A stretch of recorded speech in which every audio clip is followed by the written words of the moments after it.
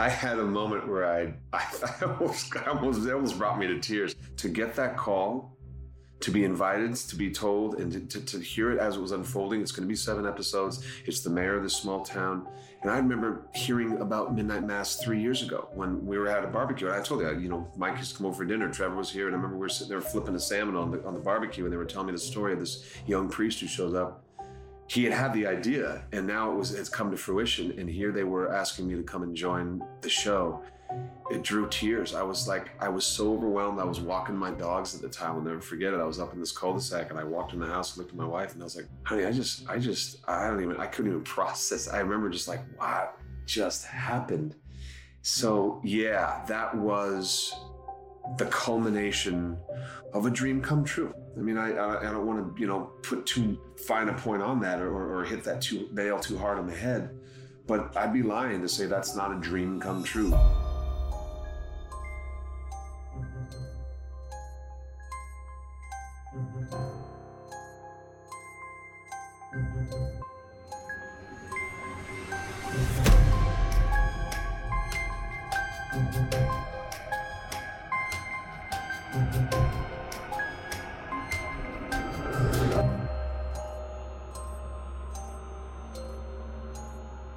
Welcome to Spill Your Guts. I'm your host, Kevin Lane. Today we're talking to one of the great chameleon actors. You've probably heard that term before when it comes to actors. Daniel Day-Lewis, John Turturro, Sam Rockwell, and maybe the most versatile of performers in show business, Gary Oldman. The chameleon actor has the uncanny ability to play both leading man or supporting actor with the same degree of immersive skill. They're usually very different in every role because whereas some actors are hired to bring their persona, think Jack Nicholson or Tom Cruise, these actors mold and sculpt all aspects of themselves to create a character. I first saw this actor in the groundbreaking 2004 series Battlestar Galactica. In the role of Anders, he was strong and stoic while also raw and vulnerable, in a balancing act few actors could achieve. And that's continued to be the trajectory of Michael Trucco ever since. You've seen him on countless network series such as the male lead in Fairly Legal, reoccurring roles on shows like How I Met Your Mother, Revenge, and Castle, and many, many more. Never the same, but always at the top of his game. In the world of horror, Michael first appeared in Wishmaster 4 in a scene-stealing role as the film's villain. But it was when he was cast in genre master Mike Flanagan's Hush that Michael really cemented himself as a genre favorite. Now a regular in Flanagan's ensemble of actors, you have got to see Michael in Midnight Mass. I'm guessing you've already seen Midnight Mass because who didn't watch it? It's a darkly beautiful series full of big questions and imagery that stays with you long after you've finished watching. Michael's role as the town's mayor, Wade Scarborough, is a stunning performance. I watched Michael on this show and I couldn't stop admiring the transformation that he had made. This guy didn't just look and sound completely different from Michael, he felt like a completely different person. His mannerisms and his rhythms were all so different than Michael's. I love Michael's work on Midnight Mass. In our talk, we discuss in detail his ongoing work with Mike Flanagan, including his role in the highly anticipated The Fall of the House of Usher. I should mention this conversation was recorded before the highly publicized removal of Frank Langella from the series. We also talk about working with Doug Jones in the underrated monster movie The Bye-Bye Man. Michael and I made a film together in 2009, and we talk about my inability to accept the idea that he said yes to the part in a very Canadian moment for me. I should also mention that you will notice throughout this conversation that it might be a little looser than some of our other episodes. Michael has become a good friend since our work together in 2009, so this time together allowed us not just the opportunity to talk about his work, but also to throw back a few drinks and just hang out together. Michael's an incredibly kind and fun person, and he's always a joy to be around. So, fix yourself your beverage of choice, and let's get into all things Michael Trucco.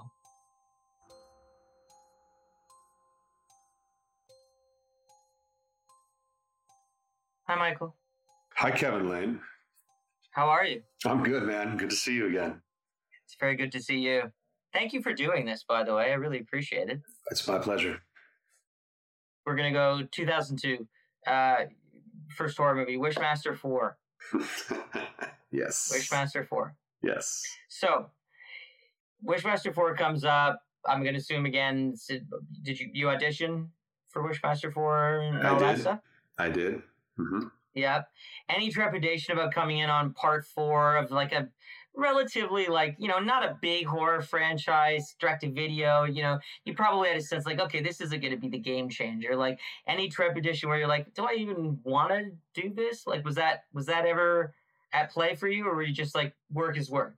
I'll say this. First off, if you haven't seen Wishmasters 1, 2, and 3, it's going to be really hard to follow 4. It's really quite the narrative. No, when you're facing something with the number 4 behind the title that, okay, this thing is probably a little long in the tooth, and they're certainly not connected to the original. The trepidation, Kevin, yeah, it was there, but look, we all have our angles. Mine was... This was a chance for me to dip my feet into the pool of film, because I had been doing a lot of television. You got to put everything in the context of 2002, when still film was the goose with the golden egg. Television was always considered sort of and film was where it was at. So a big ghettoized still at that point. Exactly. Yeah. What's funny now that the two worlds have completely cross-pollinated. Not and the case, yeah. Now it's like, back in those days, it was like, man, I just want to do a movie. And I was like, well, I'm doing this show. And we would go, oh, well, good for you, buddy. Oh, that's cute. Pat you on the head. You're doing TV. One day, maybe you'll get film. Now it feels like it's the other way around. You're like, oh, all I can do is movies. I really want to get into a good TV series. So back then, I felt like I just couldn't crack that nut. A couple independent films at that point, but I wanted to do something. And this was a legitimate franchise movie. I mean, it was a real title. It had seen theatrical release at some point. I wasn't dumb. I knew this was theatrical. This was straight to video. But it was for a lead role. So those are the things you're looking for as an actor, the trade-off. Yeah, it wasn't a prestige project, but I knew I'll go in on this. It's going to be one of the leads. It is something to put on the resume that Wishmaster 4. I mean, it's a franchise horror film. So you go, I was young again, and you go in for the audition. Let's see what happens. I went in and I had a great rapport with the director at the time, the casting director, and I knew that this was going well. And then when they called a couple of days later to make the offer, it was kind of a no-brainer. I mean, what else was I going to do? I needed the experience. And then they go, and it shoots in Winnipeg. I was like, oh, it's like Winnipeg can be brutal. Glamorous. Yeah. Oh, yeah, exactly. It wasn't like, and you're going to Winterpeg. You're going to Prague or you're going to Rome. No, you're going to Winterpeg. Yeah.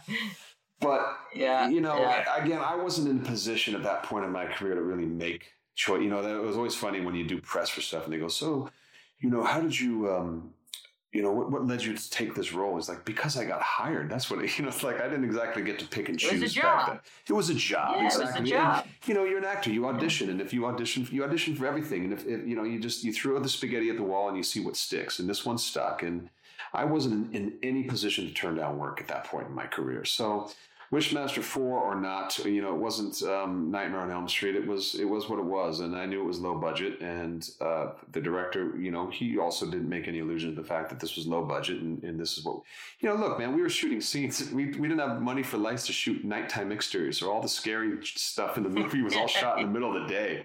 2:00 in the afternoon in an alley behind the strip club in Winnipeg. We're doing the scene that should have been way scarier if it had been shot at night with mist and backlit. Nope, we got to shoot in the day.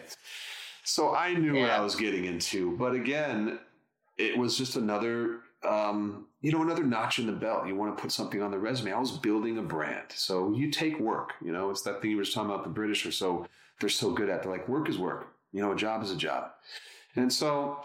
Yeah, you do your job. Yeah, and when I read the script, the Jinn, the lead character, the monster in this film, he takes on the human. Yeah. They call him the Jinn, the DJIN. Yeah. I've seen them all. Yeah, I've seen them all. I've seen 1 through 4. Yeah. He takes on the persona. He takes on a human form, and I was the character that he becomes. So that was exciting. You have the one fun part in the whole movie. Exactly. So I play I play sort of the nebbish, good-hearted, almost nerdy lawyer in the beginning of the film, and then I'm killed by the monster, and he cuts my face off and fuses my face, and he becomes this new guy. And and then all of a sudden the persona changed. And I remember they said your suits are going to go from like super soft, easy, generic suits to like dark, hard colors, red tie. You're gonna see this transformation and this newfound character, this confidence. And I was like, that's exciting. So I get to play the villain.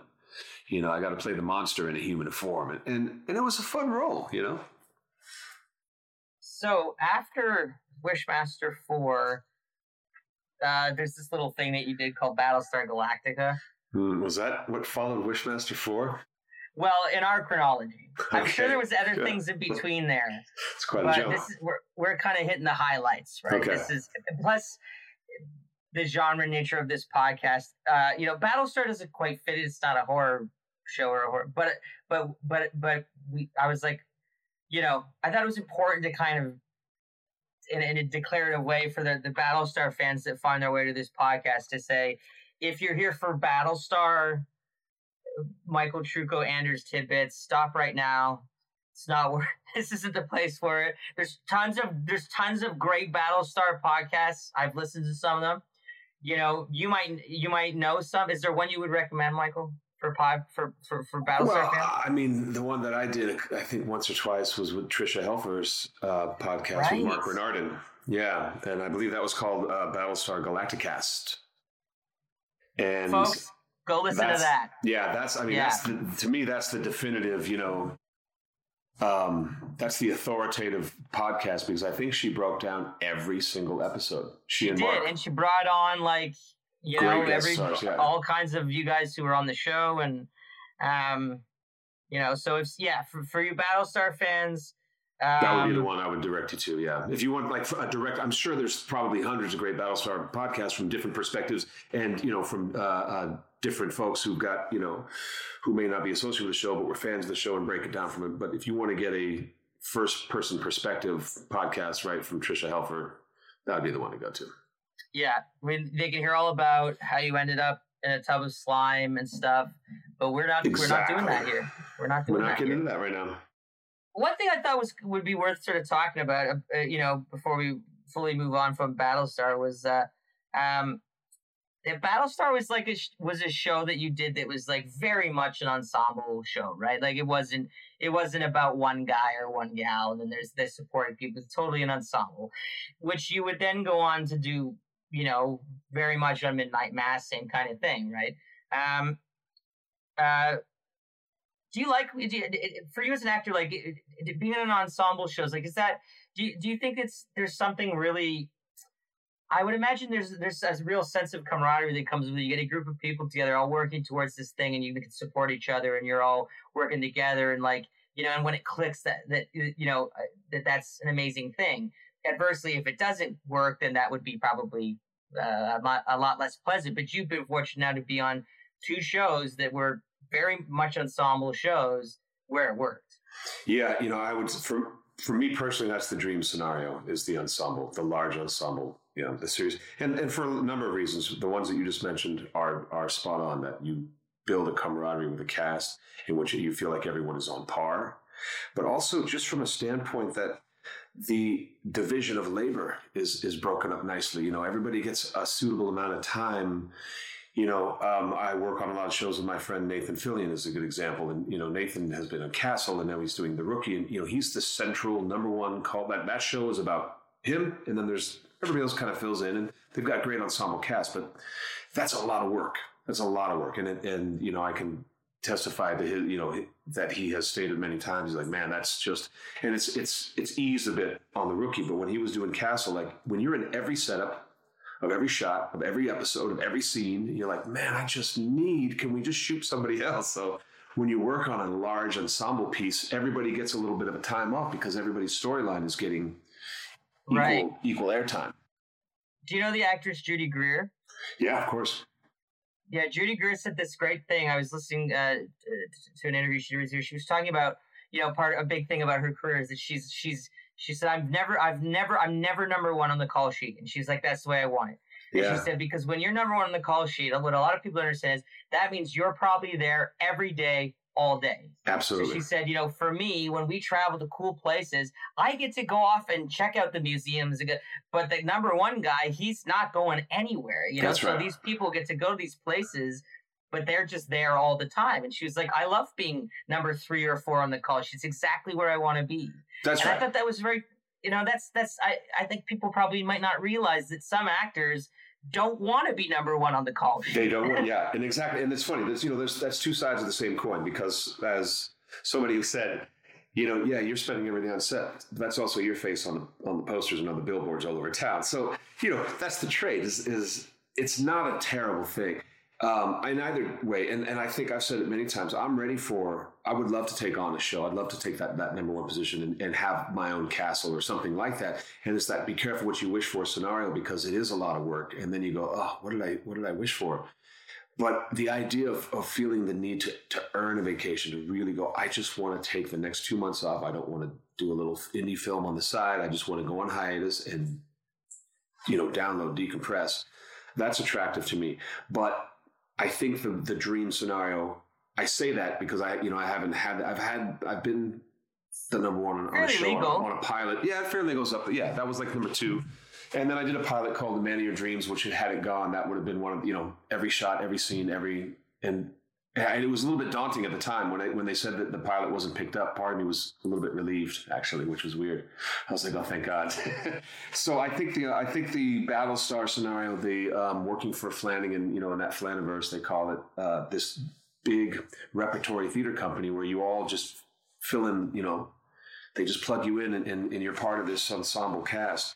Is a great working environment, and I'm very lucky.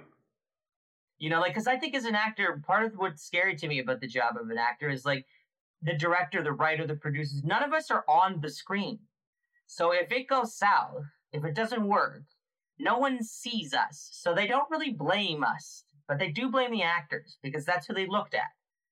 And I've always that inherent risk where you take as an actor, where you say to a director, primarily to the director, you're not going to let me look stupid here, right? Like, you're not going to let me misstep here, right? You know what I mean?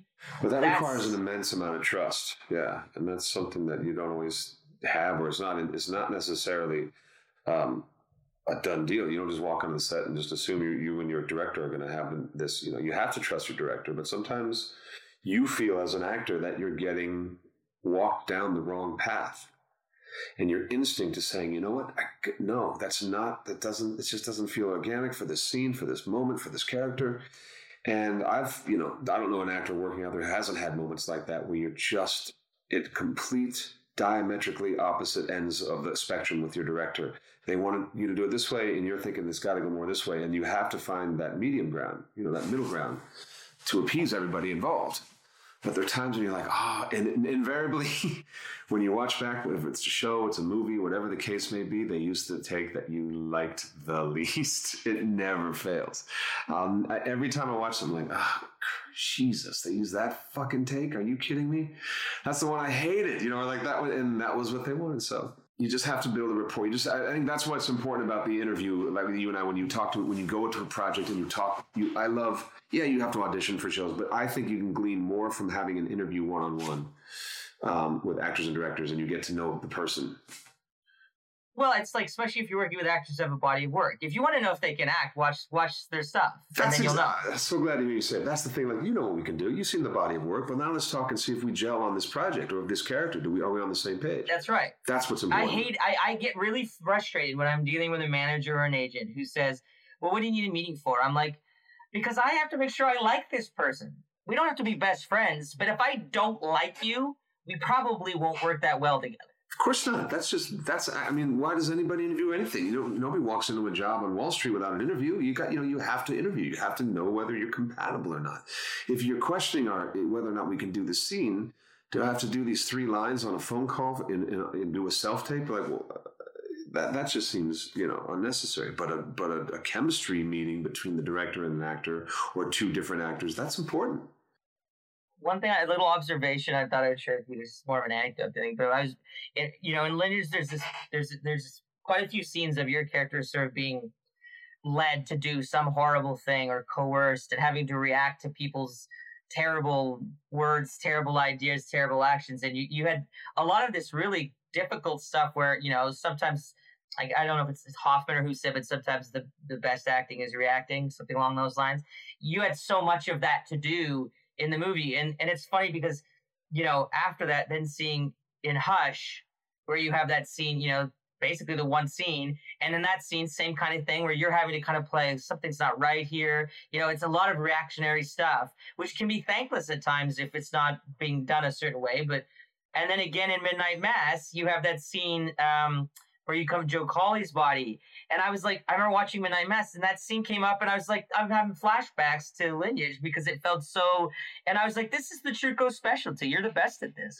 So funny you say that. James Brolin said that to me way back on Really? Pensacola, back in these days. Okay, fine. He told me to say this. He told me to say okay, this. you were set up. I was like, he goes, I got to tell you something. He goes, because he was directing, and he goes, I love cutting. He goes, acting is only one half of the equation. Reacting is the other side. And he goes, you do it well. And I remember thinking, oh shit, because those are very daunting. That scene you mentioned in Midnight Mass, I was terrified. Like when that camera's rolling and you're in your close-up and you don't get to say anything. I didn't have that big, beautiful monologue that Sam Sloyan's character had, Bev Keane, when she's dressing me down.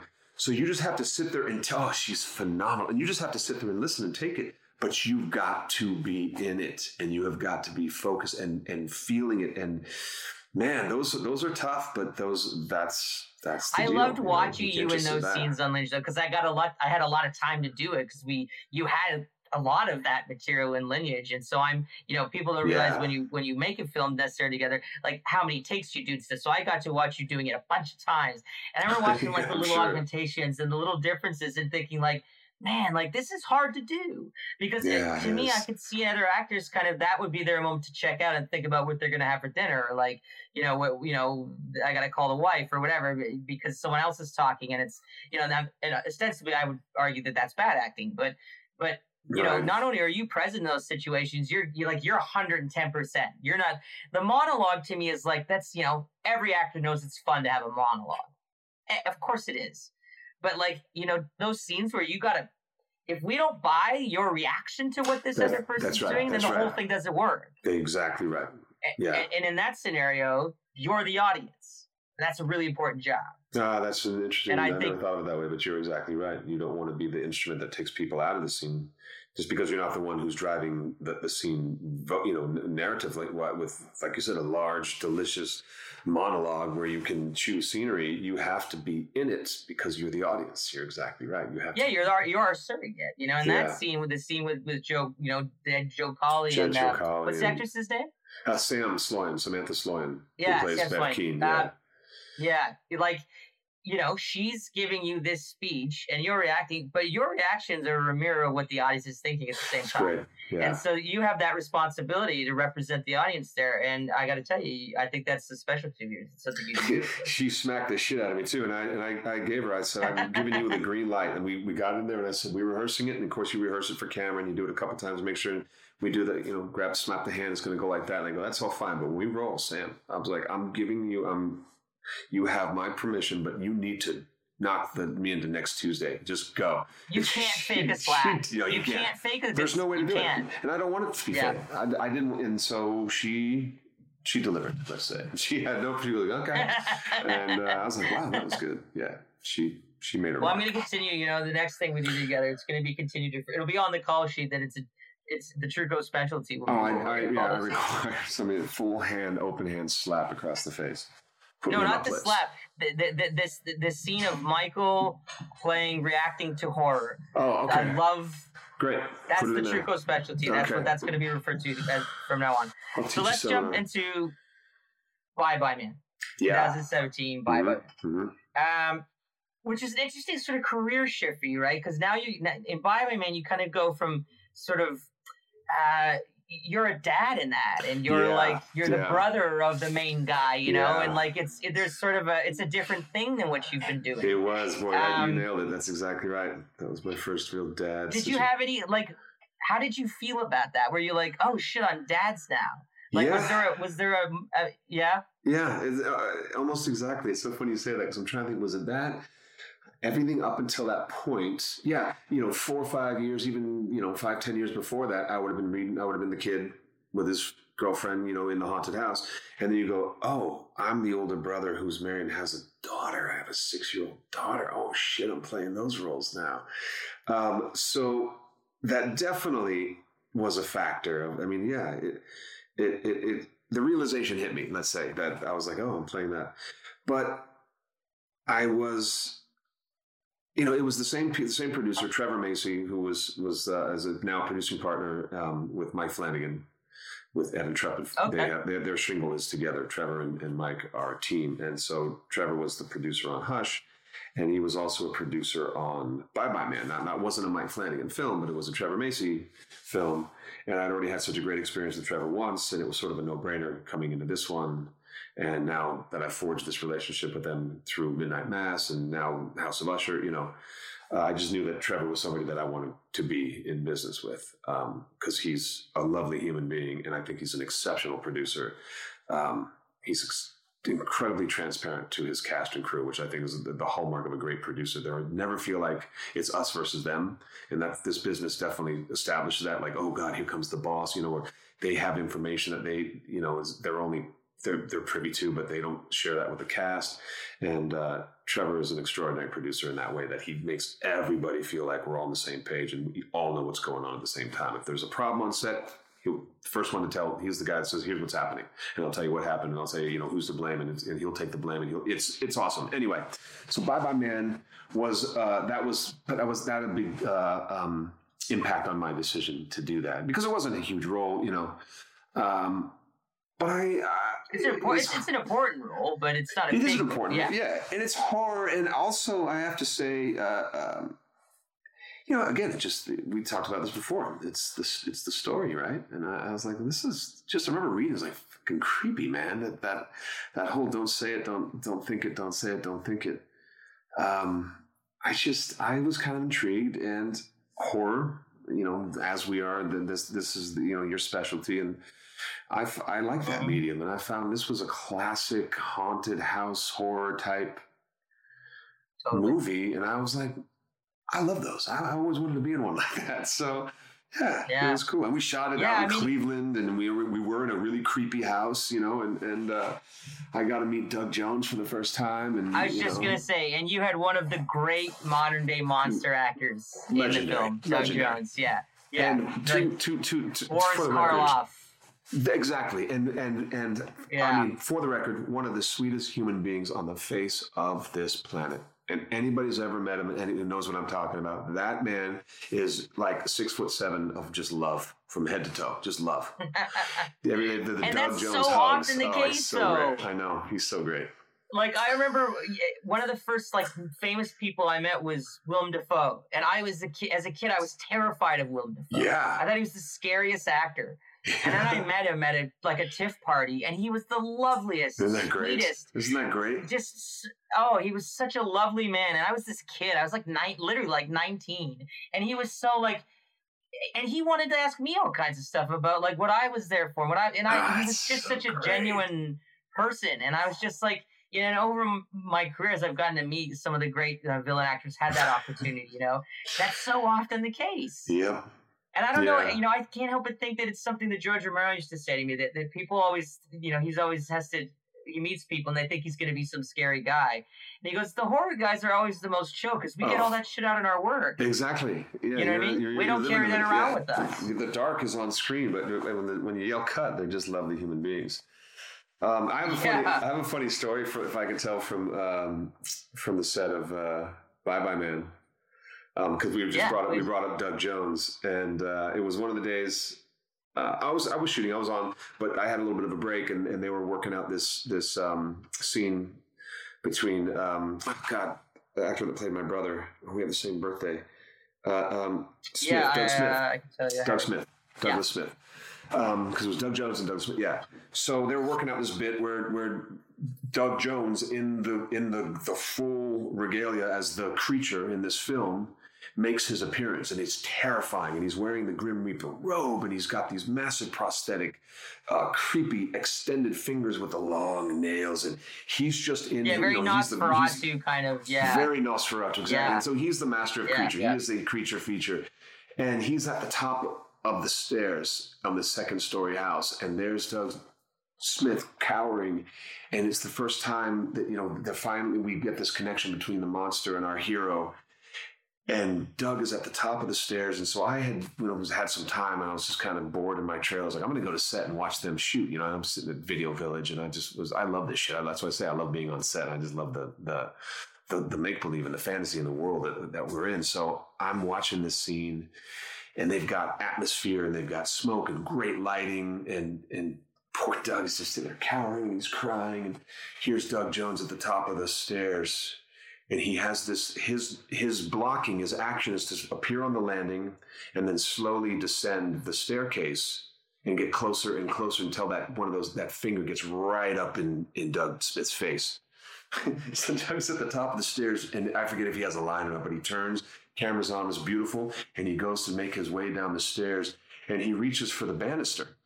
And I was like, isn't this guy like Satan? Not like, I didn't know the monster, like, I'm going to kill. These are tricky stairs. Hold on a second. Boy, these things are really kind of challenging, aren't they? And I was just, in my mind, I was cracking up. I was like, I looked at our director. I was like, did he just use the handrail? Isn't he the embodiment of the evil monster? And he's like, I will get you. Oh, watch that first step. That one must be loose. And the reality was, everybody ate shit on that staircase at some point during the shoot. In the 21 days we were in that house, somebody, no matter who they were, from the crew on up to actors, somebody ate shit either going up or down those stairs. This house was like a 180-year-old house, and those things were gnarly. They were the wrong size. The tread and the rise weren't even. And I think that Doug, because he had a robe, he had this massive wardrobe, and he was like, I'm not following. He probably had contacts in and all kinds of stuff. He definitely did. Couldn't see. Yeah. And he had he had extended, prosthetic feet, prosthetic hands, and so he's like, I just reach out and use the banister while I descend these stairs. And man, I just cracked up every time. I was like, the monster's using the handrail. Did they use it in the movie? Does he hold the railing in the film? I think they did. I think he also had the dog with him. Yeah, now you have to check. So if anybody goes and watches it, look for that scene. I have to check that now. Yeah. Yeah, one of our listeners, let us know, does Doug Jones hold the railing as he descends the stairs? Yeah. Yeah. It makes me think I heard this story about when they were doing Troy.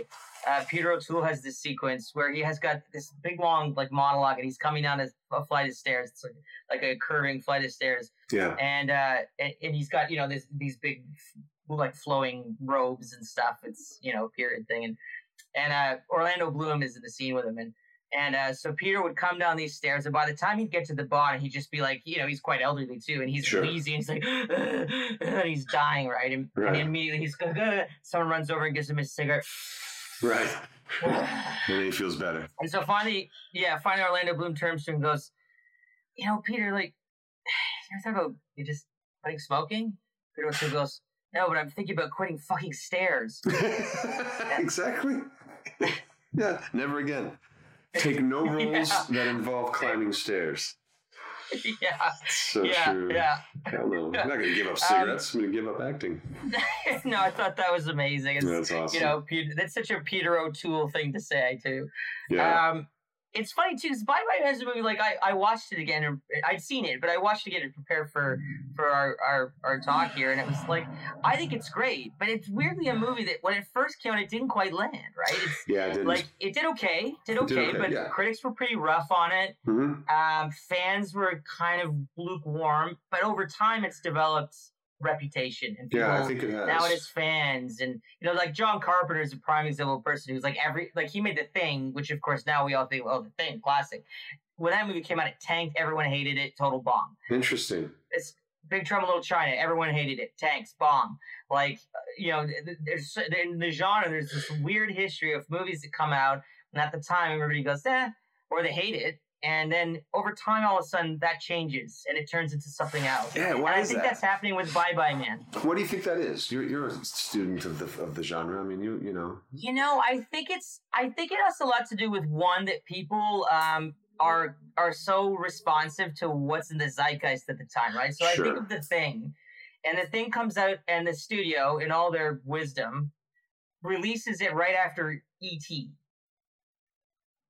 Maybe not the best time to put out, a movie about aliens that want to come here and subsume and consume us and eat us and destroy the world when everyone wants to hug aliens. Yeah. So here comes The Thing, and it's terrifying, but everyone's like, but E.T.'s so cute. This is a drag. Like, Yeah, so I think interesting. that's the timing can be a huge part of it. I think something like Big Trouble in Little China, like, you know, everybody loves that movie. But at the time the movie came out and the test screenings were all, well, everybody's pissed off because they're going, well, I want to see Kurt Russell the hero. And in that movie, he's a total coward. Yeah. He runs away from danger constantly, and his sidekick has to do all the fighting because he's just this blowhard who talks a lot of talk, but he's totally useless when the shit hits the fan. That's the gag of the movie.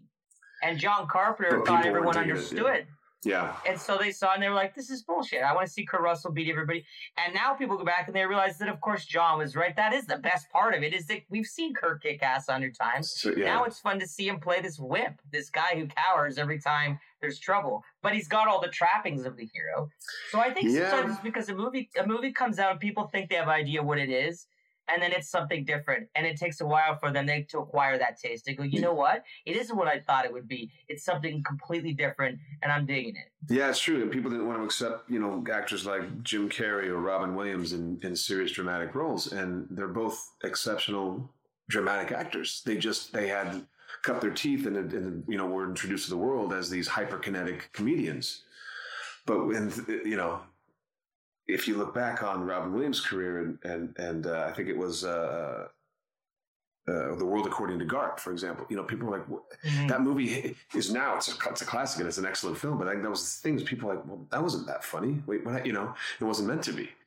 And so I think you're right. I think that is part and parcel to, you know, it's just about perception and timing, like you said. So maybe that's the case with something like Bye Bye Man. I think there was a lot of expectation too. You know, maybe that was, you know, and let's be honest, there wasn't any big name leading, but I guess in the horror genre, you know, there usually isn't. It's just, you know. You know what I think it was though? Like it wasn't, you know, an ultra low budget. It had a budget. The poster was cool. The trailer was great. It looked like something that everybody had an idea of what they thought it was going to be, but then it was something just a little bit different. And I remember, you know, when I saw it, I was also so impressed when I saw that the director was a woman. And then it was like, oh, that's, you know, there's not a ton of women directors. That's mean, in general, it's gotten better, in the horror genre, particularly in horror, you know what I mean? And so here's this, you know, a female director who I thought just nailed it out of the park. But, she was great. Stacey Tidal, I believe. That was her name, right? Stacey Tidal, exactly. Yeah, wonderful. Who was an Oscar-nominated director. Yeah. For Christ's sake. Yeah, like she was directed an Oscar-nominated short film. That's right, exactly. Sadly, she passed away from ALS last year. I was just going to say, I don't know if you knew that, if you were privy to that. I don't know if you're, she suffered ALS shortly after we made that movie, you know, and she was an advocate for disabled people in film, and you know, God, what an incredible heart and an incredible human being, and it's a big blow, man. It's a big loss because there was many more great things, you know, on her horizon. So, yeah, we mourn her. I'm glad though that she got to. I hope she knew before she passed. It was last year she passed away. Is that right? Yeah, it may have been the year before. I should know this, but yeah. Okay. Yeah, it was recently. I hope she knew by that point that the film had become, you know, it started to take on a cult. I think so. Status. I actually think so. Yeah. I think so. I hope so. Because that's, you know, that's. I think that gives me some comfort because she it's a great genre film. And she deserves it. And you're right. She was sort of a maverick in a very male dominated. Like you said, just the business in general is male dominated, but in the horror genre specifically, for a woman to cut her teeth and get in there and do the job that she did and execute like she did that's what I mean. She's a front runner. And I mean, you know, she's sort of a, you know, she's laying the foundation for women to follow in her footsteps. And so, you know, I mean, that's important.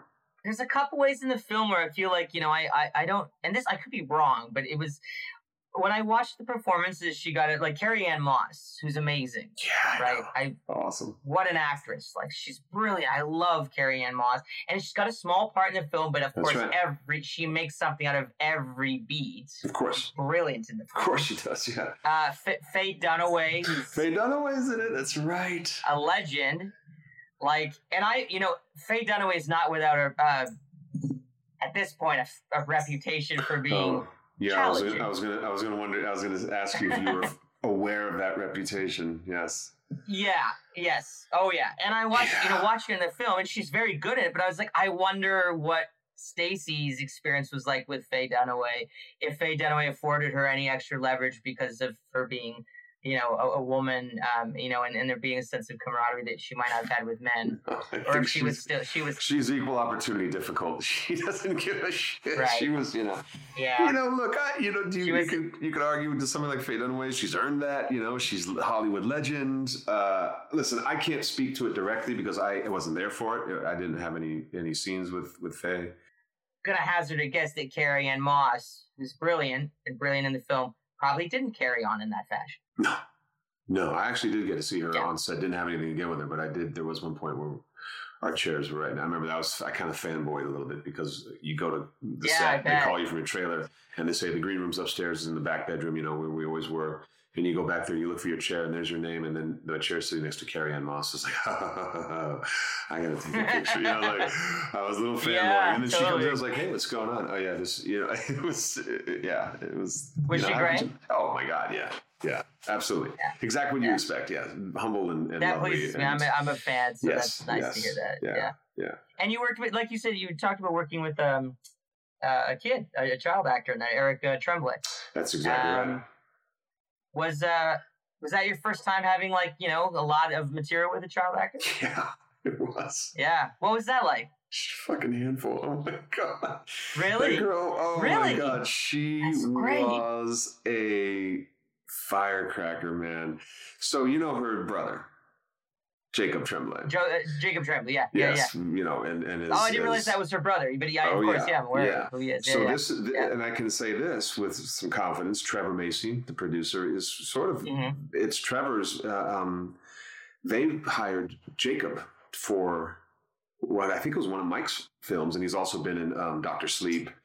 So Jacob sort of broke under the scene. Oh my God! In Dr. Sleep. Oh my God. Oh, that's exactly. So, but he was in something before that. He was in something before that. So actually, Trevor Macy is sort Oculus or something, maybe. I think it was Oculus. Yeah. So they had already hired Jacob a few times and learned that he had a sister, and she fit the bill for this. And they're like, well, we love Jacob. We should get Erica for this. And she was amazing. I mean, my God, she's great. She's lovely. But she's fantastic. Yeah. But what I love about it, and I say that she was a handful only in the best way, that she's just first and foremost through and through. She's just a kid. She's just a child who has child energy.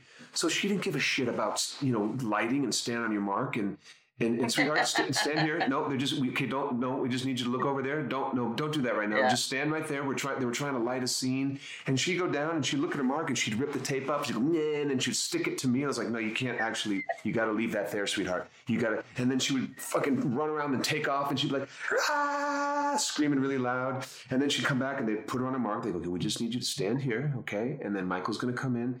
And all of a sudden she'd go, leaves! And she'd run on the front lawn and roll around in a bunch of leaves. Now her wardrobe's covered in leaves, so now they're picking the leaves off of her.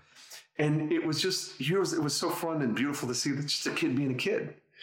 And she wasn't in the whole Hollywood, I'm an actress. She was just thinking, this is just one big playground. She was having a blast. Yeah. We're in the truck, and they set up the lights. We're in a poor man's rig, so we're on a sound stage, and they do the blue screen, and we're in the pickup truck, and they're lighting. It's very specific. You got to have these little tiny lights, and they're trying to put just the right amount of filter on it. And we're sitting in the truck, and it's just 5 more minutes, guys. And I can see Erica, and she's doing that thing where her legs are kind of bouncing up and down. I was like, oh buddy, she's just a ball of energy. Here we go.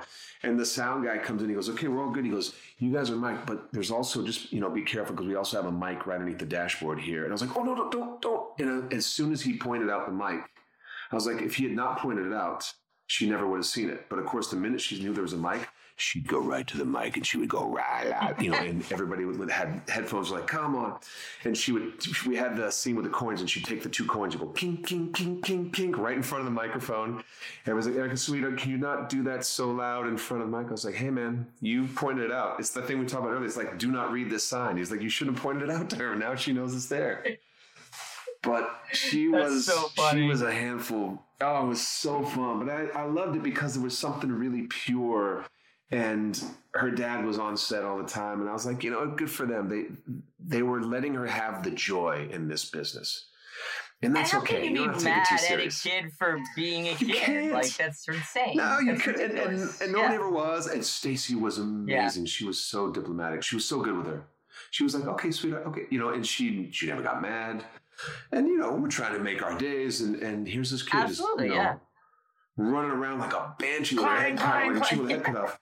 Yeah, and it was classic, and there was, but it was also really beautiful at the same time. It was like, there you go, good. I'm glad to see that. Yeah. There's a family who clearly has a lot of fun, and they don't pressure their kids, to be these little Stepford actors. They just like go out and enjoy it. If you're not having fun, then don't do it. I'm a big advocate for that. Great. So let's jump into Hush. Yeah. Hush is Blumhouse. It's your first time working with correct me if I'm wrong, this is your first time working with Flanagan, right? Yes, that's exactly right. Yeah. So, two names in the genre that people might be familiar with. Jason Blum and Mike Flanagan. Mike Flanagan. Yeah, I think people might those might ring a few bells. Now, of course, I'm sure you were very aware of Blumhouse at that point and about what they were doing. Absolutely. Yeah. Now, absolutely. did they finance the film, or was it a pickup? Did they get it after it was already done? That's a good question. I can tell you this. Netflix got it after it was done, so I want to say that it was a financed Blumhouse production. Okay. I'm almost certain it was. And correct me if I'm wrong. Anybody that's out listening, and God, if I got that wrong, Trevor, Mike, I'm sorry, but I think it was. I think this was a Blumhouse picture. It was co-produced with Intrepid, but I believe they were the financiers. Yes. Right. Okay. So for you, this is your first time working with Mike Flanagan. Yeah. Do you remember your first meeting with Mike? 100%. Do you remember what it was like? 100%. I remember it like it was yesterday. I remember the preamble to this was also the call from, I got one of those conference calls where an assistant goes, I've got Laura and Scott on the phone. When your agent and your manager are both on the phone, he was like, oh, this will be an interesting phone conversation. And they were both on a conference call. They said, hey, so we have this offer. There's no money. It's not a huge part. It's in Alabama. It's a horror film, but they set all that up, and they said, but it's written and directed by Mike Flanagan, and if you may or may not have heard Mike Flanagan yet, you will. And they said our recommendation is, you do what you want, but look at this. But the reason we're sending you this offer, and then we're taking this seriously, is that we think that Mike Flanagan is somebody that you will want to be in business with. Like, he was already starting to percolate on those ones to watch lists that people put around the industry and directors that have a voice. And so his reputation was already preceding him. And I'll never forget my agent manager both saying, do what you want. This isn't a money job, but if nothing for nothing, our recommendation is that you take a look at this, because we think that these are good people involved. And so I did my due diligence. You research somebody, I go, okay, Mike Flanagan, look them up. And then I cross-pollinated and realized that Oculus was with Katie Sackhoff, who was my TV wife on Battlestar Galactica. So I immediately called Katie for a reference and said, hey, so I'm contemplating on doing this little film. This guy, Mike Flanagan, you worked with him. And she immediately, she gave a ringing endorsement of Mike. Yeah, she's like, yeah. The guy is a creative giant. And we bandy around the words, genius and brilliant a lot. And that's just, those, become kind of hyperbolic in our business. Oh, that was genius. Oh, he's brilliant. My first meeting with Mike was when I flew to Alabama, and they bring me to set. And I never forget, I got out of the van, and we fucking long from the hotel to this remote location in the woods of Alabama. And we go down this long, muddy dirt road to get to the driveway of this lone cabin. And I get out of the van, and the first person they brought me to go see was Mike. And my initial thought, I remember this was like, I don't know what I was expecting. I think that I thought, you'd have this auteur, the air of like, oh God, here's this director. And he was just he's just a dude, just a cool guy. He was like, oh, hey man, oh, awesome, you're here. And this unbridled enthusiasm that I didn't realize to the degree, like you were saying, when Lineage, they were fans of Battlestar Galactica. Both Mike and Trevor. Trevor I mentioned earlier, and Mike. And I mean fans, so he was having one of those fan moments where he was like, holy shit, that's Anders from Battlestar Galactica is walking out of the van. But I didn't notice at the time. And I was like, man, this guy's really nice. You might include him because of the Katie Sackhoff connection that they might have been fans. Yes, yeah. Well, for sure, yeah. And he wants to hire everybody from Battlestar eventually. But it's really weird because you forget that, and that goes back to that thing, Ken, we talked about, the imposter syndrome. I don't ever feel myself. I don't feel like I'm a presence walking on a set. I'm walking on to his set, his movie. I'm happy to be here. Thank you for having me. And he was kind of walking on eggshells, and I was so taken aback by that somebody would, like, you're a fan of mine. I mean, I'm here to do your movie. Oh my God, I'm the one that's grateful. And I said, nice to meet you. And you said, we're going to get to your stuff next week. I can't wait to shoot your stuff. And I said, I got a great question for you, Mike. Do you guys have a picture of the girl that plays my girlfriend, who happens to be the actress Samantha Sloyan from Midnight Mass, who was Bev Keane? Oh, and that's right. He goes, Okay. Sam played my girlfriend. He goes, I'll do you one better. You want to see her? I'll show you a scene that we shot yesterday. And I was like, oh, he's going to show me dailies. Cool. So he brings up, just like when I'm sitting right here, he opens up a laptop, and we go inside the house, and I'm thinking I'm going to see a lock-off shot, of dailies, and see some of Sam's coverage, and he's going to show me a screen capture of her. And the next thing you know, he hits play, and I'm watching this scene, and I see this beautiful camera move, and it comes down, and all of a sudden I'm watching a movie. And I was like, did he just put a DVD? Like, I'm watching a film. You shot this yesterday? I was like, what? I don't understand. Who? He goes, I edit as I go. And he had already assembled a scene between Kate Siegel and Sam, where they're sitting in the beginning of the movie. They're signing because Kate's character is deaf. But she brings the book back to her and all that stuff? Yeah, and you know the name of the book, right? Yeah. Yeah, Midnight Mass. But Mike showed me a scene that they had previously shot less than 24 hours ago and hadn't even gone, back to LA for final print. And I was like, this is fucking amazing. Like, all I wanted to see was a picture of Sam, and now he's showing me something he shot yesterday. I was like, who is this guy? How do you do that? When do you sleep? And that was my first impression of Mike, was like, oh, okay, this guy's super legit. Like, he really takes his craft and this format, this thing that we do, this filmmaking, this world of play that we get to do. He takes it really, really serious, and he's really good at it. And that was when I was like, I'm in good hands. I'm like, there's directors that I've met or whose work I'm familiar with or whatever it is, where you go, okay, there's directors who are, they're capable, talented directors, whatever.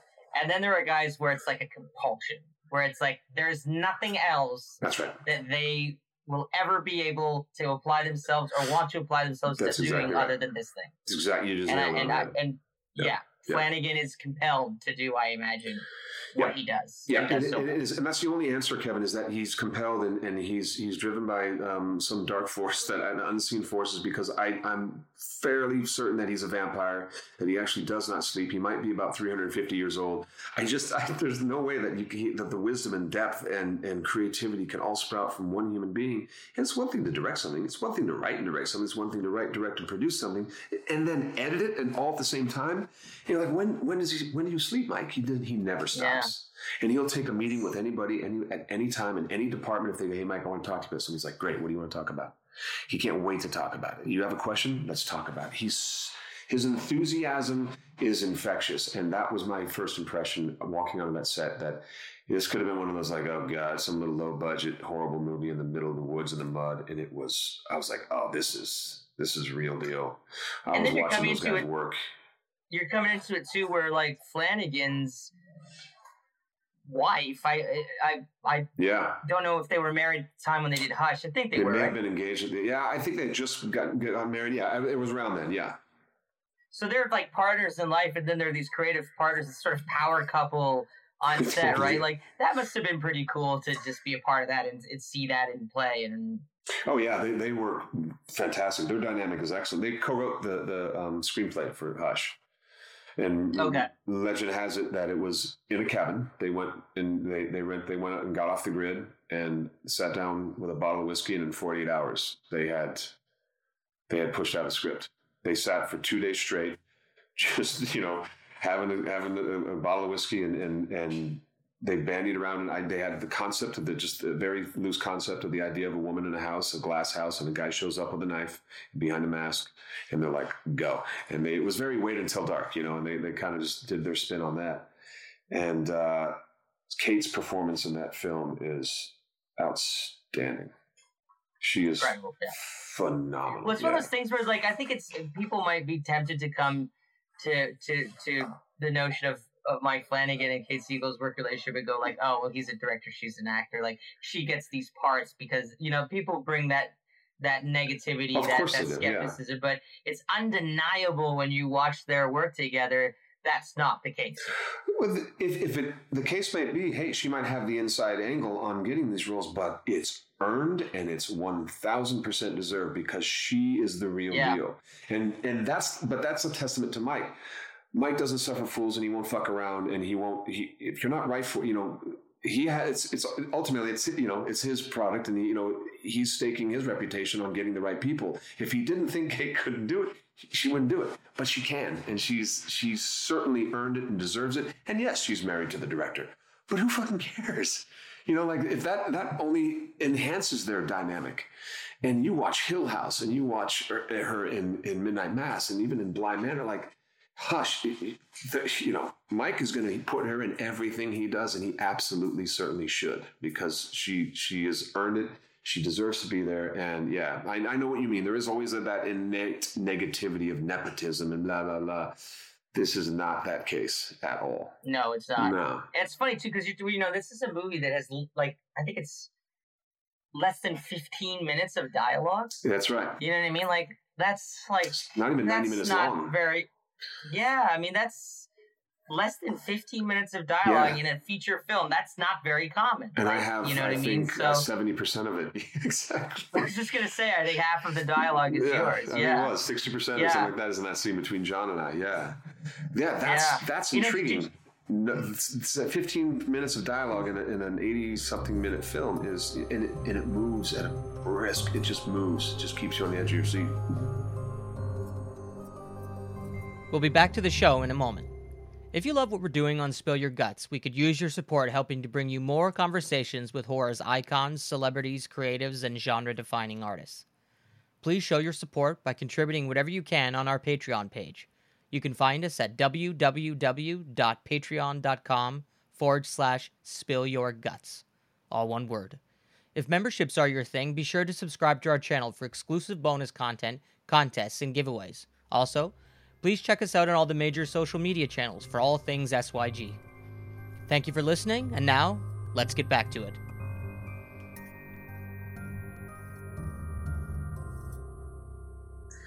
Did you know that the great director William Friedkin is a huge fan of that movie?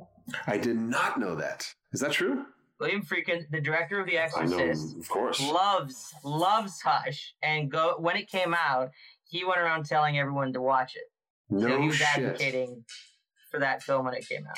I know Stephen King, the director of The Exorcist. Yeah, well, that's. I mean, does it get better? I mean, if that's not a resounding endorsement, that's fucking awesome. William Friedkin, holy shit! I actually list that as my all-time. Yeah, sure, of course. I always say that when people ask, that is my all-time. That's the pantheon of horror film for me. Is The Exorcist.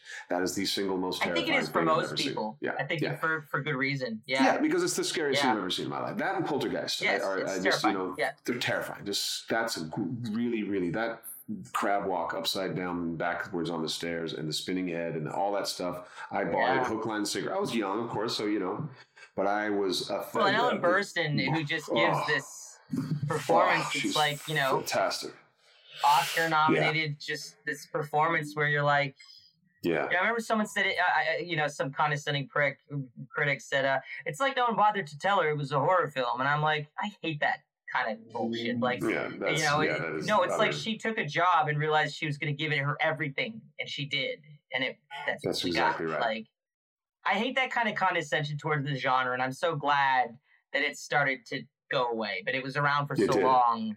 You know what I mean? It has. Don't know if that's actually in the world. Your scene with John Gallagher, is it pronounced Gallagher? Mm-hmm. Yeah. That scene with you guys, and that scene is so much about timing. Yes. You know what I mean? It's such a carefully calibrated scene, you know, you seeing things, experiencing things, hearing things, little ticks that he has, you know, as your character's putting together, something's not right here. Yeah, you know, and watching that scene, and watching that scene again, you know, when I was preparing for our chat, and I was watching that scene, I was like, man, timing is everything in a scene like this, you know what I mean? And like, you know, both on the part of the editor and the director, but also, you know, for the actors to just, and, you know, again, it was you doing that thing where, you know, there's so many reaction shots of you in that scene, just noticing things. Just watching him, and I was like, the Trucco specials again, like just these little moments, you know, where you're going, hey, wait, that's not, you know, and like, and also to be fair, John Gallagher is wonderful in that scene. He's excellent, yeah. Yeah, really it's fantastic. And I love the way he did that scene. Oh man, it's the good thing you showed up. It was a big guy about your size, knocked me over. Yeah, he stole my car too. Because I was like, yeah, how'd you get here then? He goes, and he looks out and he's like, yeah, must have taken my squad car. Because here he is wearing like a hoodie. I love the way he says like a line, or I can't remember how he played it, but it's like there's a part where he says something about like after, I think it's after he's stabbed you, and he says something about you being a big guy and like how he would have been fucked if it.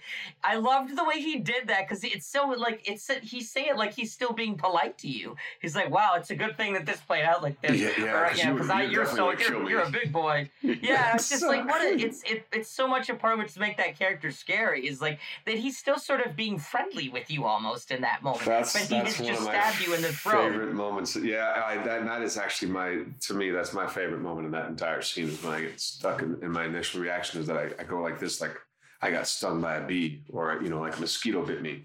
Because he just goes, and it's just so quick. Very fast. Yeah, and I'm like, what? And then it just starts going, right. It's just the blood work starts. And that stuff's tough too because you get into like, you know, Monty Python, the Holy Grail territory. Just you have blood fucking spurting out. You know what I mean? It's just like it could get, you know, to the audience. It could be like, oh my god, dude, like that was a crazy. disaster. That gag never works the first time, and so you know you got to reset every time, and that's a full wardrobe change. And you got to reset. Got to make up, got to get all that shit cleaned off. They do it. They had 3 people working pumps. There's a tube going up your leg, through your wardrobe, up your back of your shirt, comes out here. They had a prosthetic neck patch. Underneath that, the tubes are coming from your back. Then there's the stunt guy showing me that there's this retractable knife. And I was like, it is retractable? And I understand that. But what if there's that one time, is there a lock on there? Like there's a spring? Where it doesn't retract. Yeah. And this guy was like, dude, he was the stunt coordinator. He goes, you do it all day. It just goes in, it goes in, it goes in. And I went, I know, but you're still going to be putting that right on my jugular. And there was something really weird that, and you know, I held it, I looked at it, I pushed on it. It had like 1 pound of pressure would retract the blade, no problem. But it was just something about looking at that thing. We would go, you know, roll sound, we're shooting, and you have that moment. You know, we staged this thing. We know what exactly the right moves, like a dance fight scene. You got choreographed everything to within an inch of its life. John reaches up, and he just goes right on that patch on my neck. But you still party. He's like, what if that thing sticks? And the blade doesn't retract. What if the spring just doesn't quite, spring. Yeah. It was funny. I acted in a horror film, a slasher flick, where I played a character who gets shot with an arrow by the killer in the movie. And the arrow goes into like my neck, and I had a very similar kind of effect to what you're doing with the spurt and all that. But something went wrong with the tubing, and I remember we were outside, and it was freezing cold. Like this is Northern Ontario in the middle of like, well, I don't know, it was like late fall going into winter. So it was freezing. And I had to do this bit where I fall, and then the rest of the scene plays out and I'm lying there like bleeding out. But something went wrong with the tubing, and all that happened was they do it and I fall, and all the blood is just collecting in my boxer shorts, and I'm just sitting there with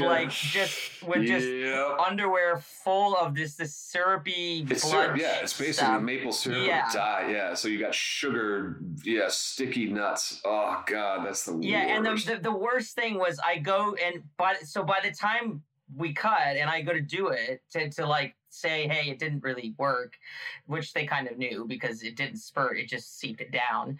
And they go, okay, well, we got to go change your wardrobe, and we go, and my underwear had frozen to my body, and so we had to cut it off and peel it off. And like, I'm not one of those like hairless, people. Like Anyway, you can use your imagination, but it wasn't a fun experience. It's like Steve Carell in 40-Year-Old Virgin. Yeah, it was a lot like that. But an even more sensitive part of the body than the chest. Yeah, that's true. Yeah. I felt so bad for this poor makeup girl who's like, this is gonna hurt, but I'm just gonna do it in one go. And I'm like, okay, just do it. Just do it. They've already cut there, and she grabs the back of my boxers and goes to rip, and it didn't go in one go. She's like pulling, and I'm like, yeah. Oh my God. It was. And you never acted again. That was it for you. That was when I was like, so directing. Yeah, fuck this. I'm Seems never like doing this again. Yeah. I actually, it's funny. I did get asked not long after. My friend of mine, who's a director, asked me to do a bit in his film, and he wanted me to, and I was like, I'll do the dialogue stuff. And he's like, don't worry, you're going to get killed off screen. I was like, okay, that's cool then. And then they changed their mind. They're like, no, we actually want to do this bit. It's going to be great. You're going to be hanging from a hook. And I was like, no. He's like, what? I was like, no. Nope, not doing it. No way. Yeah. I don't want this the way that like my colleagues that are actors want this, so they'll put up with this shit. That's not me. I'll stay up all night to worry about, our getting our day, and I'll do all the stuff that is in my job description. But you're not going to put me I'm not. Yeah. No more Caro syrup in the underwear. That's it. Those days are over. Exactly. I want my body hair where it is. I think you chose wisely, my friend. I think you did good. I think so too. So I'm curious, by the end of the film, did you have a sense that like you and Flanagan had a chemistry where you thought, hey, this guy might call me again sometime? I know he likes, Henry Thomas. He has this, by Hush, it was clear he was the kind of director he liked to use the same actors. Did you have a sense that like, hey, maybe, I think this went well. Maybe I'll get a phone call from this guy? Yeah. To cut to the chase, yes. And that manifested itself that when we got back to LA, we got together, socially a couple times. He and Kate came over to the house for dinner. I think Trevor and his wife Paige were also with us at that point. I went to Mike's house a couple times. He would throw it started. He did sort of a rap party since we didn't have a rap in Alabama. He went home and did a rap party at his house. It started there, and I got the sense that we just got on really well, which is what we talked about earlier. That's just important to have chemistry with an actor and director. You just have to have that. We just got on along famously on set. And I just really, I just liked this guy. And I was like, this is somebody I would like to, to hang out with socially. And of course, my hope was that this would foster a relationship, that we would get a chance to do this again. And he had said as much, but words are cheap in this business. You hear that a lot. If I had $1 for every time somebody says, oh dude, I'll put you in everything we ever do. Or like, I hear these from these people, wow, how we get you in our next movie? This producer, like, I don't know. It's you hire me. That's how you do it. Like, there's a lot of people always say, oh, we got to get you back. And Mike had said as much. And here we are. It'll be my third or fourth project with him coming up. So I had a sense of it at the time. I didn't know in what capacity. Right. I do remember when he brought up Haunting of Hill House before, they had even had a deal on that. And he had brought that up to me. And, and then of course, once they took off and they had their deal and they were at Amblin, and then the chips fell where they were at the time. But he had already made indications that he was thinking about me for his future projects. And, that's always tricky because I never want to abuse that, right? You never, you don't want to, all you can do is go, oh, wow, I'm flattered. Thank you so much for thinking of me. And, Mike, my God, you say when and I'll be there. But I never want to, you don't ever want to push it. You don't want to, hey, so remember that time you said I was going to be it, you just let it happen organically. And if it happens, it does. You almost had a scene or a character in Hill House. Is that right? Yeah. Well, so originally he had, it was still in its early stage of the concept. It was about there was the family in Hill House, and all the kids grew up to become adults. And he had mentioned the oldest brother as a character that he thought that I, would be good for. And that was the role that Michael Huseman ultimately played. Stephen, I believe, is Craig, the oldest of the kids. They were in Atlanta shooting that show in Atlanta before they started set up shop in Vancouver. They were in Atlanta, and I was in Atlanta at the time doing a pilot for CBS cop show, and it just happened to be we were there at the same time. And so I shot him a text, said, "Hey, I'm in Atlanta. Would love to get together for dinner." And he's like, yes to dinner. We'll do that, but I'm going to send you something. Let me know what you think. And he had written a scene for me. And in the show Hill House, that character of Stephen is an author. He's a horror, writer, and he interviews people to hear their ghost stories, and then he will turn those into one of his novels, whether he likes a story, if you decide in an interview if he likes the story enough to write about it. So that was kind of a recurring theme in the episodes, that he sits down and interviews different people, and he wrote a character about a guy who has an old woman that lives right here behind his shoulder, that's been with him since he was about 10 years old. And now he's, 40-something-year-old grown man. And he still has this imaginary woman that lives right here over his shoulder. And it was like this 3-page monologue of just this sort of, this psychobabble. It was what started off as a very lucid, very matter of fact. Yeah, when I was 10, she first appeared when I was, he talks very matter of fact, and you go, oh, this guy's just telling a story, and he's about this woman that he's been speaking to for the last 30 years of his life. And it slowly starts to descend into, oh, this guy's batshit crazy. And he's actually he might be slightly dangerous. And that was an incredible monologue and scene, and it was beautiful. And we were just ramping up to get ready to shoot it, and that's when I got the call from Trevor that the network, they pulled that whole scene, just never made it. It was going to run them over budget. It required another location. They just didn't have it, and it never saw the light of day. And part of me was so relieved, because I was like, oh, that scares the hell out of me. I was like, I don't know if I can pull that off. And then, of course, you're bummed. You're like, oh man.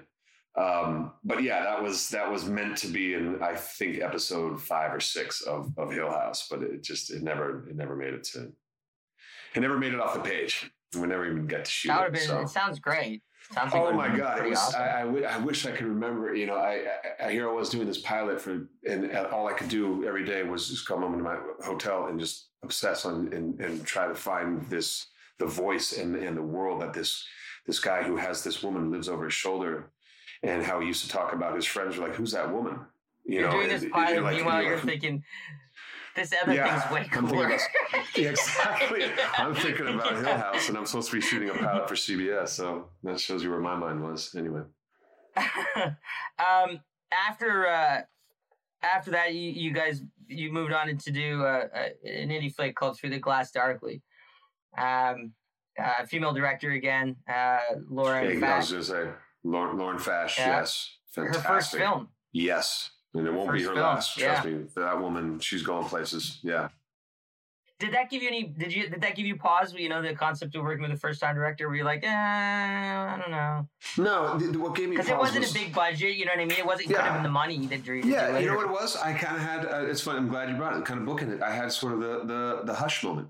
It was a few years now has gone by, and the same pervasive feeling I had, and the feeling that was surrounding Mike Flanagan at the time of Hush was also what I was getting and hearing about Lauren Fash. Yeah, she was a first-time director, but I could tell from the script and I could tell from, the people that she assembled. And after having read it, I was like, oh, there's something definitely here. What gave me pause was that the character was just so fucking horrible. Like, it was just, it was an ugly, ugly character. So I was like, do I want to be this guy? But, that's our job as an actor. You've got to, we show all facets of life, and somebody, has to take the reins on those kinds of characters. And I think... Yeah, I mean, you play sort of this Norman Batesy kind of mama's boy, who's like a rapist and like... Well, his daughter specifically. Yeah, exactly. I mean, it's pretty fucking yucky. Yeah. And there's zero redemption to somebody like that. And how do you... See, that's the problem, is that you're taught and you learn as an actor to never judge your character. You can't, because then you're doing a disservice to the story, and now you're not bringing that character fully to life, because nobody in the history of the world has ever cast themselves as the bad guy. They don't think of themselves as the bad guy. People do things from a perspective that they're right and that they're noble, and what they're doing is at least justifiable. Their cause is the righteous cause. Yeah, it's the righteous cause. Right, yeah. I mean, even as a horrible example, like Adolf Hitler was coming from a place of like, he was what his perspective was the right way, which was, patently false, obviously. But in order, nobody ever thinks of themselves as the mustache twirling, beard stroking, pet, stroking the naked cat going, that doesn't happen. People think, people are perceived. What's happening right now in the world is, he's claiming the path of righteousness. And so when you play a horrible character like I did in Through the Glass Darkly, you have to find some justification for the behavior without judging. Right. And that's the challenge. Right. Yeah. But isn't it a thing to say that I'm not saying it's bullshit, what you're saying about never judging a character, but I've always thought from the standpoint of that it's more important. It's I think it's impossible when you're playing a character like this not to have an initial judgment as a human being. Because of course you're going to go, yeah, this guy's a fucking bastard, evil person. But you have to be able to leave that behind or sort of forget that to portray that character. Do you think that's kind of more what it is? Yeah, well, that's what I mean. You can't judge a character in the performance. You certainly judge the actor. The actor does. You pick up the script. You're like, oh, this guy's fucking terrible. He's a horrible human being. It's just then incumbent upon you to execute the execution of the role that you can't be talking out of one side of your mouth and going, I'm so sorry I said that. Oh God, this guy's so terrible. You got to commit. And those horrible things I had to say to my daughter and the girl that plays my daughter in that movie, it was awful. And I remember Lauren, at one point we were shooting that scene and it was freezing cold. It's the middle of the night. And she wanted, I think her name is Cece, that played my daughter, Cece Kelly. And she just wanted her to, just to shake it off. And, I know she's very vulnerable. She's standing there in her underwear. She's being duct taped and it's brutal. She's got to confess to the world that what you did to me, Dad, and you did this and you abused me. And you see these bruises, she starts taking her clothes off to show everybody standing there that I was the one that abused her. And, my God, poor Cece was 15 years old or 16 years old at the time. And, it was one of her first films. And so Lauren's like, I just need you to shake the tree. It's her coverage, but I need you to go up in this take. And she just pulled me aside. She goes, you just need to say terrible things to her. Don't, fuck the dialogue. Just go there and rattle the cage. And I did. And of course, the girl, she's like, holy shit, I just said these horrible things. And immediately when she yelled cut, I looked and go, that was Lauren. And to the whole crew, I was like, that was Lauren's idea. She made me, because everybody's like, holy shit, dude, what did you just say? That was awful. And I hugged Cece, and her mom was, at Video Village watching it. And I looked at her mom. I was like, I'm so sorry, and she was like, no, my God, that was great. And they were lovely about it. Do you remember what you said? Do you remember what you said? Oh, I can't repeat it. I said something to the effect that you stupid little slut, you love when daddy comes into your, it just made it creepy because the idea was that that's what you realize, that this character, this horrible human being, was going and raping his own daughter. And that is just, it still makes the hair on my arm stand up thinking about it. But none of that was in the dialogue. So I just amped it up and just said, terrible things like that and just belittled her and called her names. But again, none of it was in the dialogue. And it was just to elicit a reaction. That's all. It was just to, Yeah. Yeah. Who was the great actress played your mom? It was Judith. Oh God. Ivy? Yes, Judith Ivy. Thank you. She was fantastic. Excellent. She's amazing. Great. Yeah, she was great. She was I loved watching the scenes you guys said, because there was this Norman Batesian kind of mother kind of quality of this guy who's for just sure. sort of for sure. I was thinking watching you do that, because again, you haven't gotten to play a lot of those parts, so it's like no, and you wouldn't want to be typecast in that part, of course. But I didn't. It's not great. I did a guest star on a show called Law and Order years ago, and he was also a serial rapist. Look, this shit comes up. I understand that that's part of entertainment and humanity. There's a need and a desire to see the darkest elements of humanity. And so somebody has to betray them. And that's why I told that story and that anecdote in saying those terrible things as the character to the other character. I, the actor, would never, it was so hard for me to let that wash over me. And I immediately was looking at Cecil, I'm so sorry. I was apologizing to everybody there. So that character was it was hard for me to kind of get rid of it. And I've since that movie, there was a couple things that have come up for me that have passed on or turned down because it's like, I don't want to be that guy again. All right, Midnight Mass. So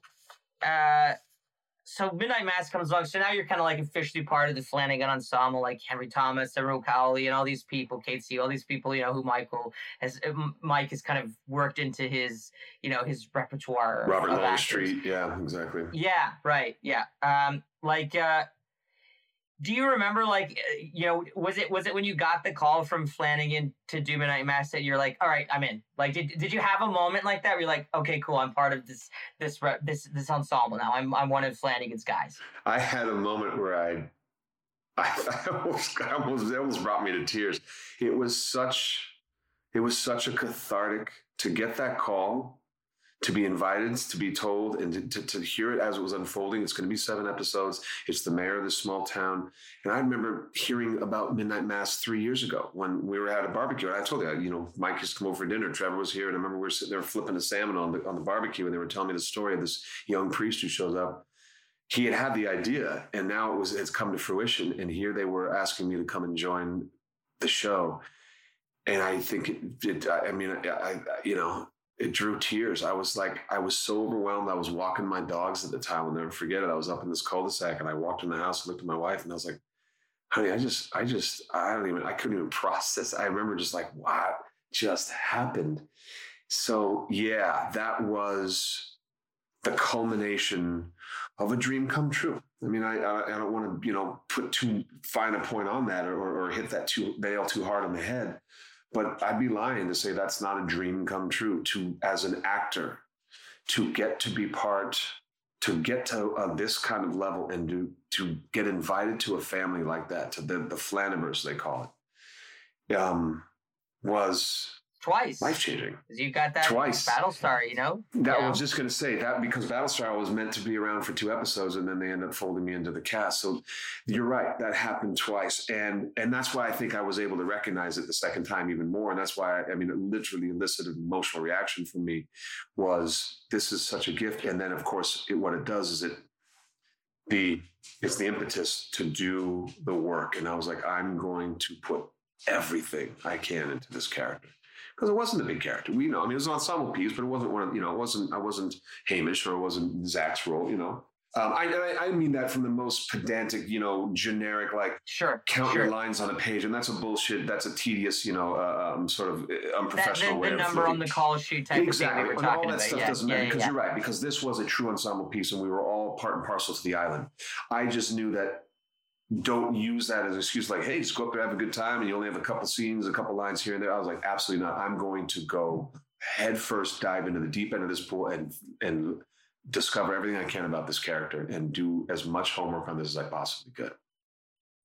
And it's one of the things that I think about when I first saw it, both watching it as a fan of Flanagan's, but then also as a fan of yours, but also because you're a friend, I was like, oh, this is, there's always the thing where you're watching a friend in something and there's a little bit extra work there, to turn off that part where you're like, well, I know this person. Like, right. it's one of those things like, it's one of those things like, I remember early on in my career, people were like, well, be careful about, some of the heroes that you meet and stuff. It's like you meet people that you idolize and then all of a sudden now it's different because now they're humanized and you can't look at them the same way and you have to be careful about that. But I remember watching, it was so easy. It was because it didn't look like you and it didn't sound like you and it didn't move like you. So I was like, well, this doesn't look or sound or feel like Michael. So it was easy. Makes me so. You have no idea what that is music to my ears, Kevin. When you've said that to me and people have said that to me, that justifies all the hours, the countless hours and time spent breaking this thing and analyzing. That's all I wanted. It was funny. What came to realize is after the fact, I made myself almost unrecognizable to the point where people don't often associate I was even in the show. And I was like, oh, well, that's an interesting byproduct. Like, people go, oh, I love Midnight Mass. Oh, you in that? Yeah, I was in that. Wait, what role? Yeah, and so but I realized that's a compliment. That was mission accomplished then, because that's exactly what I wanted. I wanted to do something that was so far from me, Michael Trucco, the actor, and to hear you say that gives me great joy, and I appreciate that very much, because that was the goal. That was the idea, was that I wanted to disappear into a role in a way that I hadn't done before. Well, and it's tricky. Like when I was watching the show, and I think I love this. I love it. I love Midnight Mass. I've watched it through front to back twice. I'm sure I will many more times. And there's things about it that I notice. That I didn't notice the first time, and then there's things that you like. The first time I saw it, there was one thing that kind of where I was like, I don't know how I feel, but that was there. I don't remember the actress's name. She's the one who plays. She has a lot of old age makeup on, and she has to become young. And old age makeup is yes, and old age makeup is tough. It is so hard. And I remember watching the show with Mike, my husband, and she came on, and I was like, oh, why did they? Yeah, I was like, why did they do this? Like, this show had gotten everything right, and here's this one thing where I was like, that's a younger actress in a bunch of old age makeup. I don't understand, And I was like, so we're gonna see her there either in flashbacks, or there's gonna be some reveal that she gets made young again, and that was that thing where I'm just like, that's sort of a drag, you know what I mean? And I wonder if, like, and I'm not trying to be critical of the show or anything. No. Because again, I love it.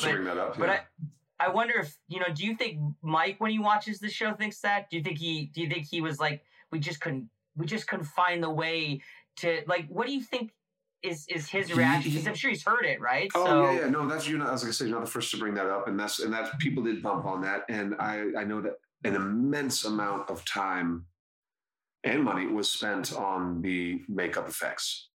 And it was hours of discussion, both mostly offset, but even on set. There were days when we would pause production, because when one of us finally got to set after our hour-long set, and she was the most extreme edition. We all had aged backwards. Far. We had certain, and ours looked great, because it was subtle. Like, it was just the idea that we were all supposed to be playing 50 something, and then she was the one who was making the biggest charge from 80s down to 20s, or So that was always going to be a challenge, because that's just difficult to do when you have a young actress and somebody who's beautiful like Alex Esso, and you're trying to age her up and make this old woman. It was a point of discussion often, and there were times on set where they're like, "No, let's go back. We got to fix that." So I can't speak for Mike. I don't know if that's something that would they go back and maybe try to utilize a little CGI to enhance because those were all practical effects. That's what I like about Mike. He tries to do as much practical as he can. And I love that. That's kind of the old filming. Yeah, I love it. Do as much practical. So my hat's off for him for doing that. I don't know. I think what happens is that people forgave it because they realize once the story where it's going, because the common, the pervasive mentality there would be, why didn't you just hire an older actress and then you hire somebody younger to play younger? But because the story was such that we were going to, reduce age backwards, so you had to have the same actor be in both so that the payoff is good. And I think that's why people forgave it. I don't know what the answer to that question. That's good. Is that something that bothers him? Is that something? Because it's in reading reviews and responses from fans, whatever, to the show, it's the most consistent criticism I've seen. Sure. And it's something I remember feeling myself watching it. Was just like, I think when a show is or a series or whatever, when something gets everything right, but then one thing happens that gives you that little more, you know what I mean? You go, oh, and it's that little thing, and it's, and I don't know what I would have done how I would have handled it or what I would have done. I don't have the answer, but I wonder, if in some ways that's in some ways that's a compliment, to the execution by Mike and the entire company, because if that's the one we're trying to find something wrong, it's the princess and the pea. You can stack up 40 mattresses, but no, there's that one little pea. I can still feel it. There's a little bump here because everything else was so good. So in some ways, the optimism, he looks at that and goes, hey, that we had to find something wrong with it. When you set the bar that high, if there's one thing that otherwise, on something with a low bar, people would have they would have been more forgiving of, there's going to be that knee jerk. Oh, wait, that's not quite at maybe and that's an interesting thing too. Yeah, I don't know the answer. How would you do that? How do you make that? How do we do that makeup? Do you use CGI like Benjamin Button? Do you like? Yeah, it's tough, and a lot of filmmakers, some very big movies have had that problem. I mean, I remember watching back in the day Pearl Harbor, you know what I mean? Huge budget movie. And Jon Voight has the worst old age makeup in that movie. Exactly. It's terrible. Yeah. They give her like this Jay Leno chin, and you can see the lines of the prosthetic. I remember watching it and being like, come on, guys.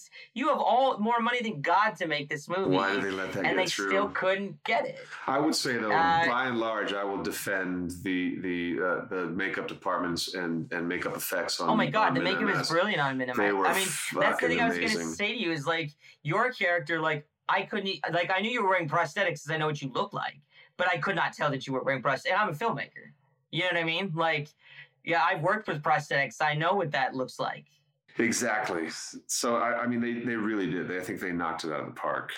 And the monster, come on. The monster was amazing. That was epic. Yeah, I remember reading in an interview that Claude Rains, who played the Invisible Man, talking about how, as an actor, people assumed that it would be so limiting to be covered in these bandages and not be able to use his face. And he said, no, it's the opposite. It's so freeing. Because you're not you anymore. Free. You don't look back and see you. You're seeing exactly right. You're gone. Yep. And that's I think my favorite thing about this business. Yeah. And the voice, I loved hearing what you did with your voice, because first I was like, okay, you've done this to sort of age yourself, but then there was that moment where we find out what had happened to your daughter, and that you find her and she's been shot, and you let out this horrible scream, and I remember turning to my husband and saying, "Oh, that's why permanently damaged his vocal cords. What a cool choice for Trucco to make." And I grabbed my phone and I texted you, and I was like, I have something I need to talk to you about. That's it was right. This thing where, that's what it was. I remember you saying, I gotta ask you something. Yeah. Yeah. That's such a great observation, Kevin. It was such a thing where I was like, this is the texture that, and an audience is watching something that they might not pick up on consciously, but it's there, and it creates these characters, and it makes this world, and it helps us live in it, and you can't necessarily pinpoint it, and for me it was like, I didn't matter if that was the case, if that was the reason you had done that. For me, it was, and I brought that to my experience of watching you in the show.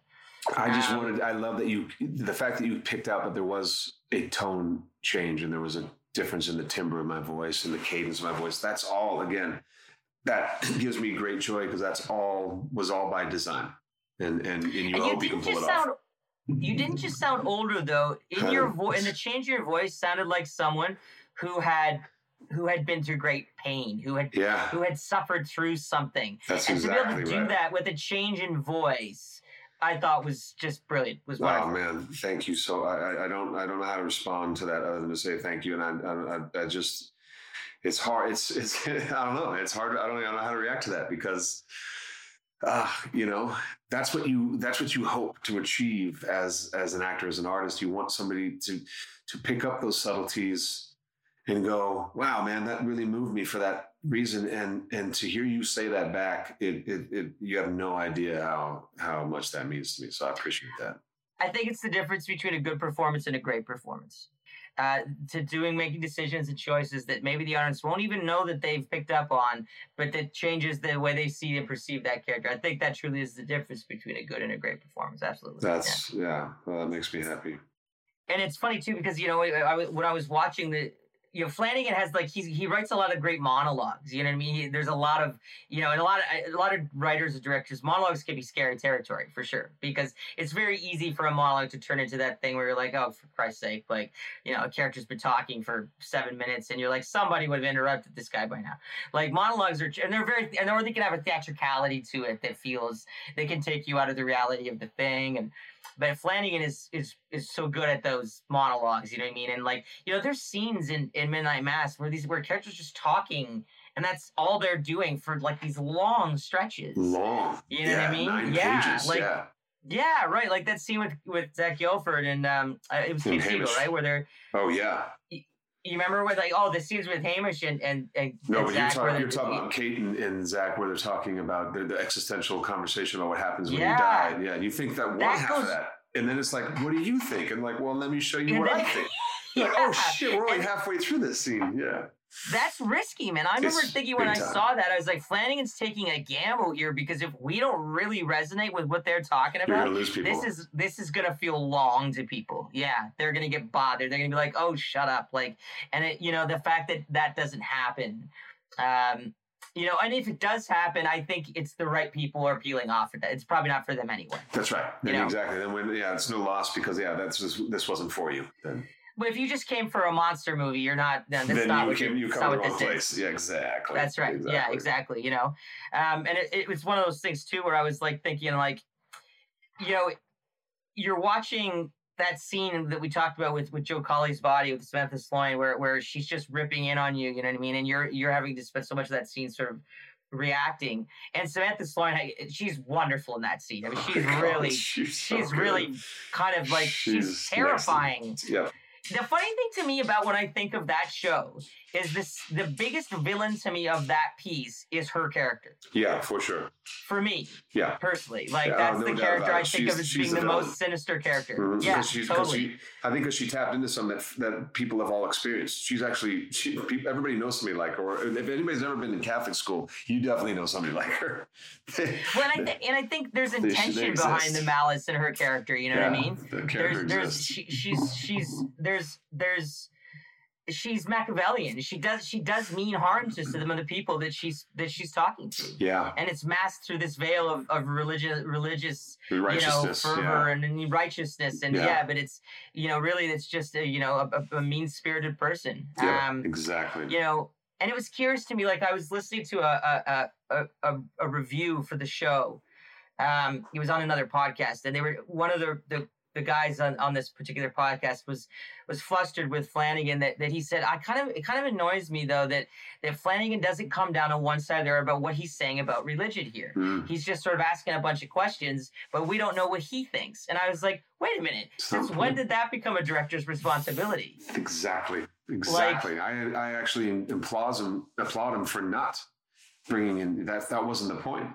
The point is for that I love that he presents both sides. That's great storytelling. I think it could work if Flanagan had, something he wanted to say about Or that, maybe and an he had a indictment of decisive religion or an indictment. Of sure, course. why not? That could work, but that's not what he was doing. And we get that a lot. You know what I A lot mean? of people make stuff. Oliver Stone was very opinionated in his filmmaking. I mean, there's definitely and there's nothing wrong with it, and that's great. I just thought that Mike takes the intellectual high road by going, I'm going to present both sides. He actually makes a really good case for religion, and that's what I thought was great. He doesn't paint all of Catholicism and religious fanatics and as a fringe society. Like, no. That story about the mouse, about that Zach and Hamish are talking about when he resurrected the mouse. He goes, well, you just went to the store and bought a new one. He goes, yeah, but what's the difference? You believed that the mouse had, so that's what belief is. And I was like, that's such that was a great parable about religion, and that's what I think Mike does really well. He wasn't just there raking religion over the coals and and saber rattling for like, he was like, hey man, there's an argument to be made for both sides.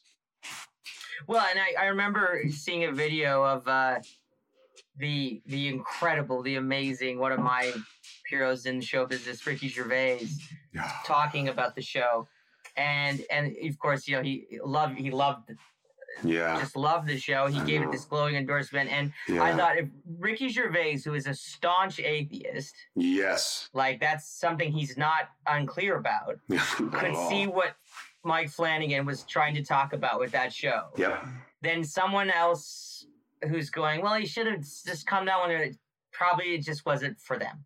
That's right. You know what I mean? Yeah. I hate to do that thing where it's like, well, they didn't get it, because I think that's condescending. But in this case, I'm just going to do it anyway. Maybe they just didn't get it. Maybe. Or like you said, they were tuning in to see a monster movie. They were tuning in to see horror. And they're like, what's all this talking, philosophical, esoteric bullshit, blah, blah, blah. And you're like, that's cool. If you want to go, watch Nightmare on Elm Street 16, or whatever, wherever the number they're on, or favorite. And because there's a place for that, and those are great. But there's room for everything. Mike Roos wasn't making that. This show wasn't that. This show was much more intellectual. I mean, that's not fair. Cerebral and cerebral, yeah, emotional, and yeah. It was, yeah. And that's some people were like just weren't interested in that, and that's okay. That's fine. That's fine. Yeah, that's right. And it's like, in that case, Netflix has lots of options, so flick over to whatever else. No problem. I mean, the show came out, if I'm not mistaken, on the same time as Squid Game, right? Yeah, the same day. Yeah. That was a bittersweet. Oh, the same day? Yeah. Oh, shit. I think they both dropped on September 24th. Yeah.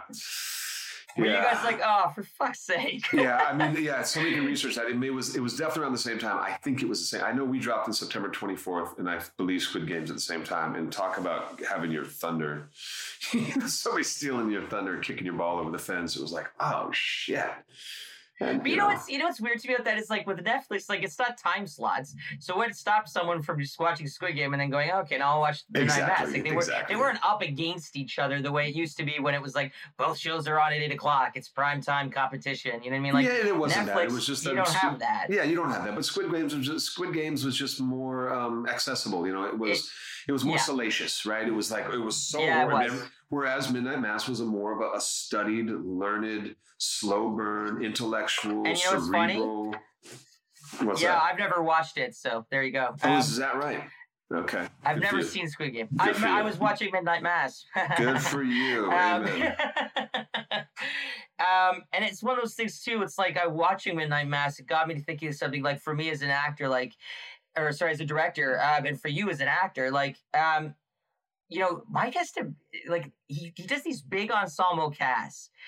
That must come with unique challenges. I've never really I did one film that was sort of ensemble-y, and it did come with a lot of extra challenges. And when you're working, because when you're juggling a lot of characters and they have a lot of, they're not people with one or two lines. That's a lot that you have to kind of hold on to and carry forward and be consistent with in your head as a director. And you plan and you prepare, but some of it has just got to happen on the fly. Like, do you think Flanagan sort of did you notice anything in his preparation or anything in his approach where you're like, oh, that's part of how he keeps himself on the level when he's balancing all of this? Did I notice his process, or did I see something that I could pinpoint? Yeah, were you like, oh, okay, that's how he helps himself, keep track of what he's doing with all these characters, with this big cast, with this big group of characters. He's the first director I've ever worked with in either medium of film or television in which, with the call sheet and the sides for the next day's work, attached to the back of that is the shot list. Something that's usually only shared with the camera department and maybe a few other department heads. The actual shot list, every scene, there's 12 setups in a scene. First one is going to be a wide 2 on you guys. The next one's going to be a raking over the, we're doing a French over. Next one's going to be her close up, and then we're going to your close, and that comes with your script or with your sides and your call sheet. So what he does is that he maps out everything in advance. He knows exactly what he's getting, which most directors do. They know, sometimes you on the fly will put a camera here, but for him, it's choreographed, and he shares that with the actors and the entire crew so that where everybody's on the same page immediately. And he expects you to look at that and know that, and it gives you as an actor a lot of information, and it's great to know where if you have something that might be extremely emotional or an intense scene, you get to know where you are and where the cameras are going to be in advance. But I just think that's an indication of Mike's level of preparation. His preparation is second to none, and that's all that he asks. And I remember that was when you're in this family and you get invited into this world. Mike's a wonderful, loving, easy human being to get along with, but his one ask and his one demand of his cast and crew is that you be prepared. You be prepared to go to work that day, and that doesn't mean as an actor you better, if you mess up a line, you better have your lines. That's not what I'm talking about. You just know what you're coming today's work. You know what we're shooting. And you know what the scene's about. You know where we are in the story. That's because he's done so much work. That's what he demands of the people around him. And what happens, that's not a problem because he inspires you to want to be on the same page. Sets that tone for he everybody. Sets the tone, yeah. And that's all. And he'll say, that's all I ask. You never want to, somebody just shows up casually and just putting their cigarette, like, what are we doing today? Is this that long scene? You know, like, if there's that kind of casual bullshitty, I'm just kind of show up, stand on my mark and phone it in, they won't be invited back. They might get through the rest of the day, the rest of the shoot, the rest of the series, but they won't be coming back. And that's all he asks is, he goes, he puts his heart and blood and sweat and tears into it. And he goes, and that's all I ask in return. And it's not pulling teeth. Everybody's on the same page. So I see his level of preparation as is sort of the stalwart, and it's the beacon on set. Everybody wants to come up to his level of enthusiasm because you don't see him burning out. You don't see him, his shoulders are never shrugged forward, head down. He doesn't ever look defeated. And as long as his energy and enthusiasm is up, it's infectious. Everybody's is. I remember a producer I was working for once saying to me, this is pretty young in my career, maybe, I wasn't juggling things properly, but he said to me, it doesn't, you're worrying too much about whether the actors like you. It doesn't matter if the actors like you. And I've never felt that was true. I don't think that's true. I don't think it is irrelevant whether or not. I think people work harder for someone that they care for definitely. In the context of being in the trenches together, Definitely. I understand the context of that statement in that, you have a job to do, they have a job to, we just need you to get it done. So I can see why somebody would say that, because you're right. You don't have to go, you don't have to be friends. You're not going to, share dinner with these people. You just have to go to work. And that might be true. And that can be said for any line of work, but you're right. It's if you actually like these people, then the atmosphere on set is exponentially better because we just enjoy each other's company. The whole experience has. Yeah, that's right. Nobody's afraid, and I don't want this to come off wrong. Nobody's afraid of Mike, and that's what you're supposed to be afraid of the director. I mean, he's the man in charge. Nobody doubts that he's in charge, but he's so effusive and he's got a razor sharp wit. He's funny. You're never like, oh fuck, here comes the director. There's never that like, uh-oh, here comes the boss. It's like, yeah, what's up, man? He's just fun. He comes and hangs out in the green room with us when they're lighting a shot and he gets 5 minutes to break away. He'll pull up a chair and he's like, hey, you guys, I got to tell you this story. And he tells a great story. You want to be around him, and he wants to be around everybody else. So that's an interesting quote. I understand the context of somebody saying, you don't have to be friends. You just need to get the job done. But it certainly makes a difference. If you're shooting, if you come on a TV show, an episodic show, and you're shooting one episode, I think that's true. Because a director's role on something like that is often very much, you're like a technician practically. Right, that's the context. So it's like, that makes sense, yeah. Yeah. If I'm doing an independent feature, though, or I'm doing something that's like, this is my baby, then I wanna have that with my team, with the people I work with. And I've worked with a lot of the same people over and over again because it gives you a sense of not just safety, but a sense of that you could. There's a shorthand you develop, and it makes everything easier and faster. You can turn to someone you worked with and go, "You remember when we did this thing? Remember that thing?" One of those, and they go, "Got it." Like you don't get that when you're. You know that what is I mean? So true, man. Mike definitely, we had that shorthand on the set. There is definitely that, and it comes through and it shows, and it ultimately it lands on the screen. The product is better because you've got what House of Usher coming up with Mike. Sure do. Soon too, right? Yeah, right now they are in week 6, I think, or week 5. They started 31st of January, and my stuff I go up in April to go shoot my part. Right. It's one big movie. What can you tell me about it? God, what can I tell you about it? I can tell you this. It's called The Fall of the House of Usher, obviously because it's inspired by Edgar Allan Poe. It is an amalgamation of at least 4 or 5 Edgar Allan Poe short stories, the title, obviously, of which is The Fall of the House of Usher. But it incorporates The Black Cat, The Cask of Amontillado. It incorporates Pit and the Pendulum. So what Mike has done is he's taken these works of Edgar Allan Poe and has crafted a modern day narrative and has found a way to interweave the stories and the themes of those classic tales into one long 8-episode journey, one long movie. And the product, the end, the result, the script, the story is absolutely, if Midnight Mass was a beautiful piece of classical music, House of Usher is fucking punk rock. It's going to be, right. It's heavy metal, dude. It It is going to move at a pace. You talked about those people who tuned in and wanted to see a horror movie. They were expecting. Usher is going to be a carnival ride. It is crazy. And is it another Flanagan ensemble piece? Are we getting some? Yep, absolutely. Almost 90% of the cast of Midnight Mass is back. And in addition Frank Langella along this time. Frank Langella, Mary McDonnell, Mark Hamill, Carla Lumbly. What a cast! Jeez. Carla Gugino is back. So it is so exciting. It is incredible to me how Mike took the works and the themes and the stories and the characters and crafted a narrative based on these amazing stories by Edgar Allan Poe and has turned it into a modern day horror series. And man, it will not disappoint. I can't. I feel like that guy who's on the talk show is like, I'm so excited.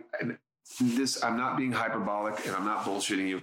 This is one of the most exciting things I've ever gotten to even say I'm associated with. No matter what my capacity is, just to be a part of this is, I'm floored. I cannot wait for the world to see this one.